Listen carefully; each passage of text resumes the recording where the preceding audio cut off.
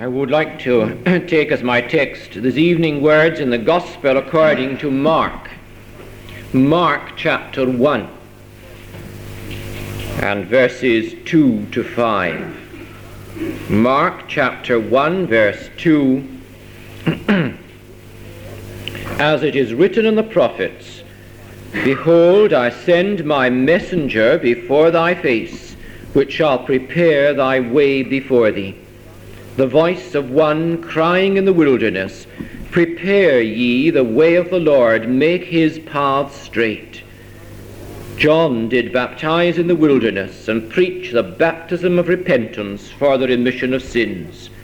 And there went out unto him all the land of Judea, and they of Jerusalem, and were all baptized of him in the river of Jordan, confessing their sins.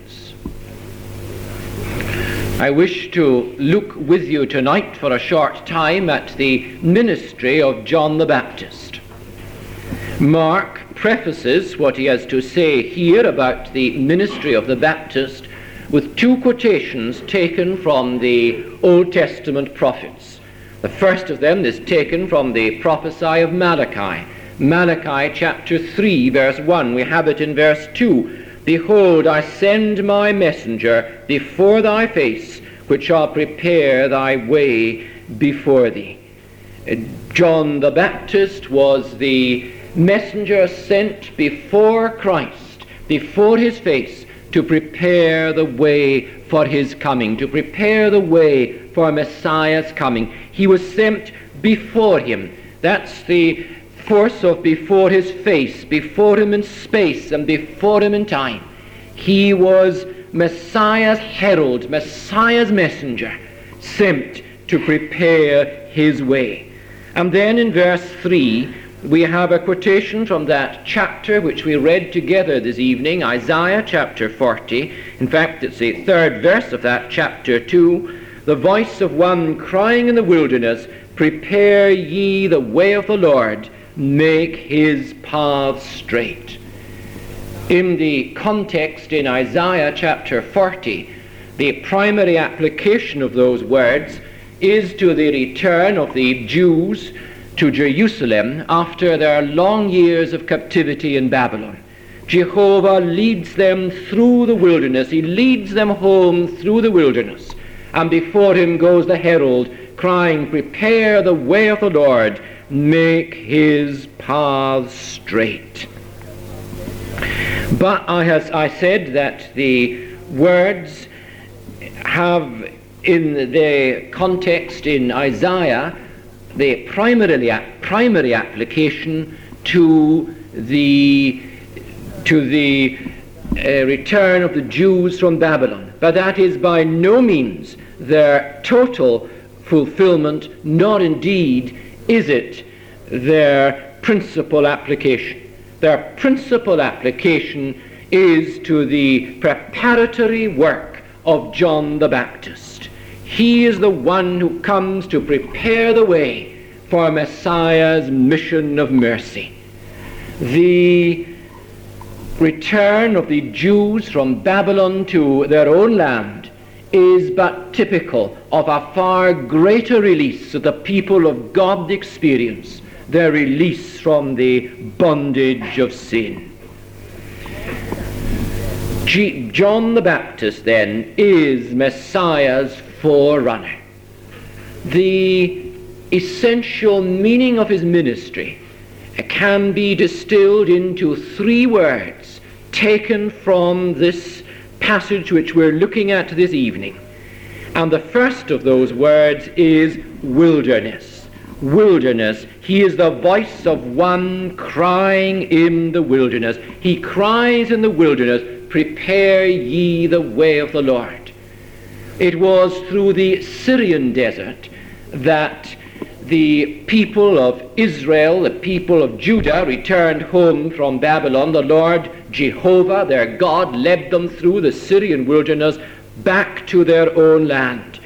And the herald, as it were, went before, crying, Prepare ye the way of the Lord, make his paths straight. That is, make his paths level. All obstructions must be removed. The tracks must be cleared in order that Jehovah's way might be unhindered. It was in the Judean wilderness that John the Baptist preached. That is, the area between the hills of Judea on the west and the Dead Sea and the lower Jordan on the east. It is a barren, desolate region. It is a region of jagged rocks, of pebbles, and of broken stones, an area of brushwood beneath which crawl many snakes, an unfruitful, barren, desolate area. But in the final analysis, the wilderness through which a straight path has to be cut is the wilderness of the people's hearts.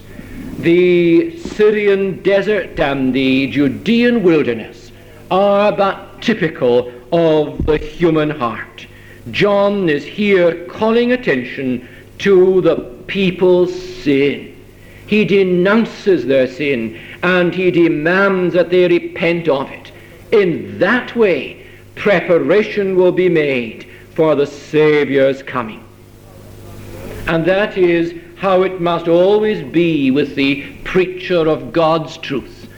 The preacher is called to preach first of all the law and then the gospel. I stand here tonight as a preacher of God's law and gospel. The preacher slays the people first of all with the law, and then graciously and tenderly applies the healing balm of the gospel of Christ. You and I, my friends, in our natural state are in a wilderness. By nature, we're in the wilderness. We are sinful. We've been born sinful. We've been born with a sinful nature. Each one of us possesses a sinful nature. We sang it tonight as we so often, we sang about it tonight as we so often do in the 51st Psalm. Behold, I was shapen in iniquity, and in sin did my mother conceive me. The heart of man, the Bible says, is deceitful above all things and desperately wicked. Jesus tells us later on in this same gospel in chapter 7 that it is out from the heart of man that proceed evil thoughts and murders and adulteries and jealousies and all these evil things. They proceed from within. God made man perfect at the first, but man sinned. Adam disobeyed God, and we have sinned in him. He is the representative man. He is the federal head of the human race. And all of us have sinned in him and fallen with him. We have inherited from him a sinful nature. Your thinking, my friend, is permeated by sin, and so is mine. Your noblest thoughts and mine, our most altruistic thoughts, our kindest thoughts concerning other people are tainted with sin. Our understanding of biblical truth in our natural condition is limited. It is distorted. The understanding, you see, of biblical truth does not depend on native intelligence. It's not a matter of intellectual capabilities. Jesus spoke to Nicodemus, and Nicodemus was a very clever man, we can be sure of that. He was a master in Israel, what we probably today would call a theological professor. And when Jesus said to him, "You must be born again," Nicodemus did not understand at all. Nicodemus thought that Jesus was talking about entering into his mother's womb a second time and being born. "How can such things be?" he said. He did not understand. The natural man receiveth not the things of the Spirit of God. They are foolishness to him, neither can he understand them, for they are spiritually discerned. We're in the wilderness. Your emotions have been affected by sin. You don't love God with all your heart as you ought. God is perfect. He is perfectly holy. He is perfectly good. None is as deserving of our love as he. Yet we are rebels against him. We are in love with what is evil, and we have a hatred of righteousness. Man is in darkness. Men love darkness rather than light, because their deeds are evil. We're in the wilderness. Your will has been affected by sin. Even when you know what you ought to do, you find in yourself, don't you, we all do, an inability to do it. You may succeed very well in conforming outwardly to a Christian moral standard, but you know perfectly well that within is pride and selfishness and conceit and self-righteousness and impurity and a materialistic attitude, and so on. We're in the wilderness. You've done what you should not have done, but not only that, you have left undone what you should have done. You and I have not clothed the naked, fed the hungry, given drink to the thirsty, visited the sick and those in prison, and befriended the strangers. We're in the wilderness. In a parallel passage to this in Luke's Gospel, we are told that John mentioned the specific sins of which those who came to him for baptism were guilty. He talked of those who were so selfish. They had 2 coats, but they would not give one to the person who hadn't got a coat. They had plenty of food for themselves, but they would not give food to those who were hungry. There were those tax collectors who were so dishonest, taking from the people more than they ought to have taken from them.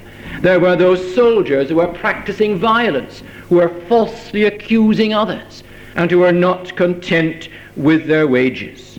You and I are guilty of specific sins, and we're guilty of those specific sins because of the sinful nature within. Those sins proceed from that nature.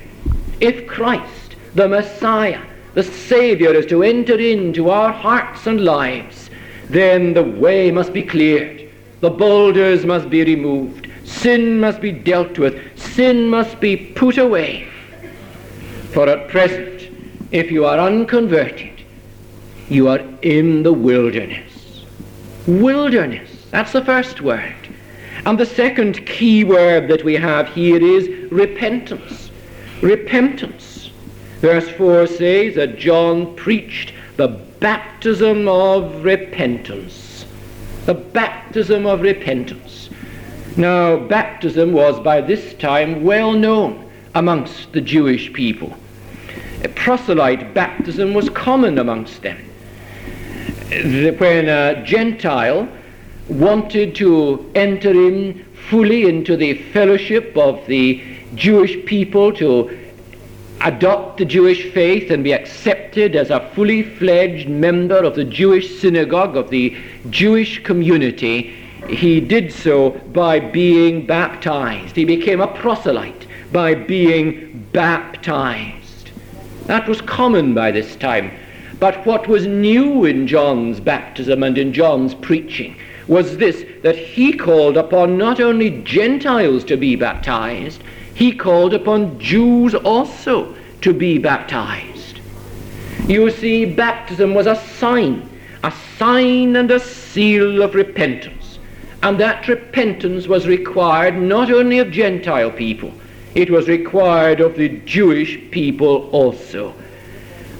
John called upon the people to repent. Repent, that was the great burden of his message. This is how he was preparing the way for Messiah's coming, by calling upon the people to repent of sin and to show that they had repented as a sign of their repentance, to submit to his baptism. He fulfilled the role of the preparer of the way, the role of Messiah's forerunner, by such preaching and baptizing. And we're told that the people flocked to him. There were thousands who flocked to him.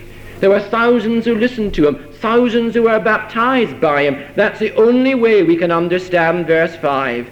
All the land of Judea, all they of Jerusalem, they were all baptized. Does this mean that there were thousands of them who had repented? Well, the 4 Gospels do not indicate to us that a great revival had occurred. Jesus, when he took up his ministry, was opposed by so many. There were thousands, no doubt, who were interested in his miracles, but there certainly were not thousands who were wholeheartedly following him and who were loyally standing by him. You see, great crowds do not necessarily indicate a mighty working of the Spirit of God. There have been great evangelistic campaigns in recent years in our own country with thousands of people going forward, as they put it. And I don't for one moment doubt but that a number of those were converted. I've no doubt at all about that. But if all those thousands who went forward were converted to Christ, we would be seeing the effect today in a raising of the moral standards of the life of the nation, and we just do not see that. It was not John's fault that expectations were not realized. He faithfully proclaimed the doctrine of repentance. What is repentance? It is a radical change of mind, of heart, and of life.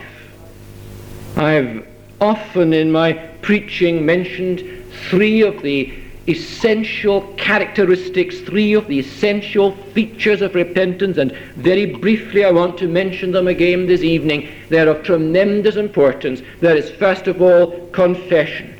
Confession. They were all baptized of them in the river Jordan, confessing their sins. The person who repents confesses his sins. It is not a glib, mechanical repentance, repenting in some mechanical fashion, simply saying lightly, I am a sinner. No. It's a repentance wrung out of a disturbing conviction of sin. It's a person's admitting that he's a sinner, that he possesses a sinful nature, that he has done wrong, and that is desperately serious. It's a confession that he's been in rebellion against God. He goes into God's presence, and there he confesses all, begging forgiveness. Confession. And then secondly, contrition. Contrition. There is sorrow. There is grief. There is the shedding of tears. Perhaps literal tears. Sometimes that is so. But even if literal tears are not shed, the heart weeps. And the person who repents is in grief not just because of the consequences of his sin, but because he's aware in some measure of the awful sinfulness and seriousness of his sin. There's a hatred of sin there. And then thirdly this. First of all, confession. Secondly, contrition. And thirdly, conversion. Conversion. There is a turning. The person who repents makes an about turn. Previously he was going in one direction, in the direction of sin. He was content to take sin's way, but now he's traveling in the opposite direction. He walks away from his sin. He shuns his sin. He runs from his sin. He abhors his sin. He turns from it. He is converted. I made reference a little while ago to the parallel passage to this in Luke's Gospel, and we're told there what John the Baptist said to those people who came to him for baptism. He said to them, exact no more than that which is appointed to you. He was talking particularly there to the tax collectors. He said, he that hath 2 coats, let him impart to him that hath none, and he that hath meat, let him do likewise. And the soldiers, to the soldiers, he said, they demanded of him, saying, what shall we do? He said, do violence to no man, neither accuse any falsely, and be content with your wages. There was, you see, this turning. There had to be this turning away from sin, this change in lifestyle. And when a person repents, there is always a change in his lifestyle. If there is not that change of lifestyle, there is no genuine repentance there. This is how the way is prepared for the Saviour's coming into our heart and into our life. Repentance is preached. The individual repents. You cannot have Christ in the life and hold on to your sin. Receiving Christ necessarily involves a putting away of sin, a turning from it. That's a message that needs to be emphasized and reiterated in our day again and again and again. My friend, have you repented? Have you made this about turn? Have you been converted? Repentance, wilderness, repentance, and the third key word is forgiveness. Forgiveness. We have it in verse 4 in our authorized version. The word is remission. He preached the baptism of repentance for the remission of sins. Remission simply means forgiveness. And we're told here that he preached the baptism of repentance for the forgiveness of sins. The word for there means with a view to. This is why he preached that message, the baptism of repentance. Repentance with a view to forgiveness. Now let us be crystal clear about this. It is not on the ground of your repentance that you are forgiven. Repentance is a necessary condition for receiving forgiveness. But nobody is forgiven on the ground of his own repentance. You don't receive God's forgiveness because you repent. If you were to say you did, you would be teaching that repentance is a meritorious work.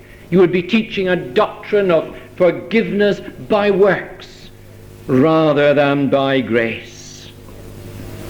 You receive repentance, you receive forgiveness only on the ground of Christ's righteousness, on the ground of his sacrifice at the cross of Calvary, on the ground of his finished work. He died for sinners. He died as the sinner's substitute. He paid sin's penalty. He answered the demands of God's moral law. He satisfied the demands of divine justice. And it is on no other ground that anyone can ever receive the forgiveness of sin, only on the ground of Christ's finished work. John the Baptist recognized that when he pointed to Christ and he said to him, "Behold the Lamb of God, which taketh away the sin of the world." In calling him the Lamb of God, he was indicating that he is the sacrificial lamb slain for the sins of the people. The word that is used for forgiveness here in our text, in our authorized version, is the word remission. The baptism of repentance for the remission of sins. And that word really means a sending away. And it teaches us marvelously thrilling truth. It recalls a number of Old Testament passages. It recalls, for example, Leviticus chapter 16, where we're told of the ritual of the day, the annual Day of Atonement.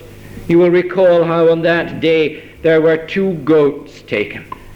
They constituted one sacrifice. One goat was slain, and the high priest went with the slain blood of that goat into the Holy of Holies, and he sprinkled the blood there 7 times before the mercy seat. Then he took the other goat, the live goat, the scapegoat, and putting his hands on the head of the scapegoat, he confessed over that goat all the sins of the people. And the goat was taken and sent into a desolate place, into a land not inhabited, into the wilderness. He was led there by the hand of a man, a suitable man. The people could see that goat disappearing further and further and further into the wilderness. The goat became smaller and smaller, the sin-laden goat, the goat laden with their sins, until the goat was just a tiny speck on the horizon. Then it was gone gone forever, the sin-laden goat. The man abandoned the goat there and returned to the camp. It was sent away, never to be seen again, into a land not inhabited. Their sins were sent away. They would never meet them again. My friend, if you have repented of sin, and if you have come to rely upon Christ and upon his finished work alone, then your sins have been sent away. They will meet you no more. They are yours no more. You can never, never be condemned. Then too there's that lovely verse which we so often sing in Psalm 103. Thou hast removed our transgressions from us, as far as the east is from the west. The east is as distant from the west as can be, as far apart as can be. East is east and west is west, and never the twain shall meet. If you have repented of your sin, truly repented, turned from it and have come to believe upon the Lord Jesus Christ, you are at one extremity, your sins are at the other, and never, never, never will there be a coming together. Isn't that marvelous?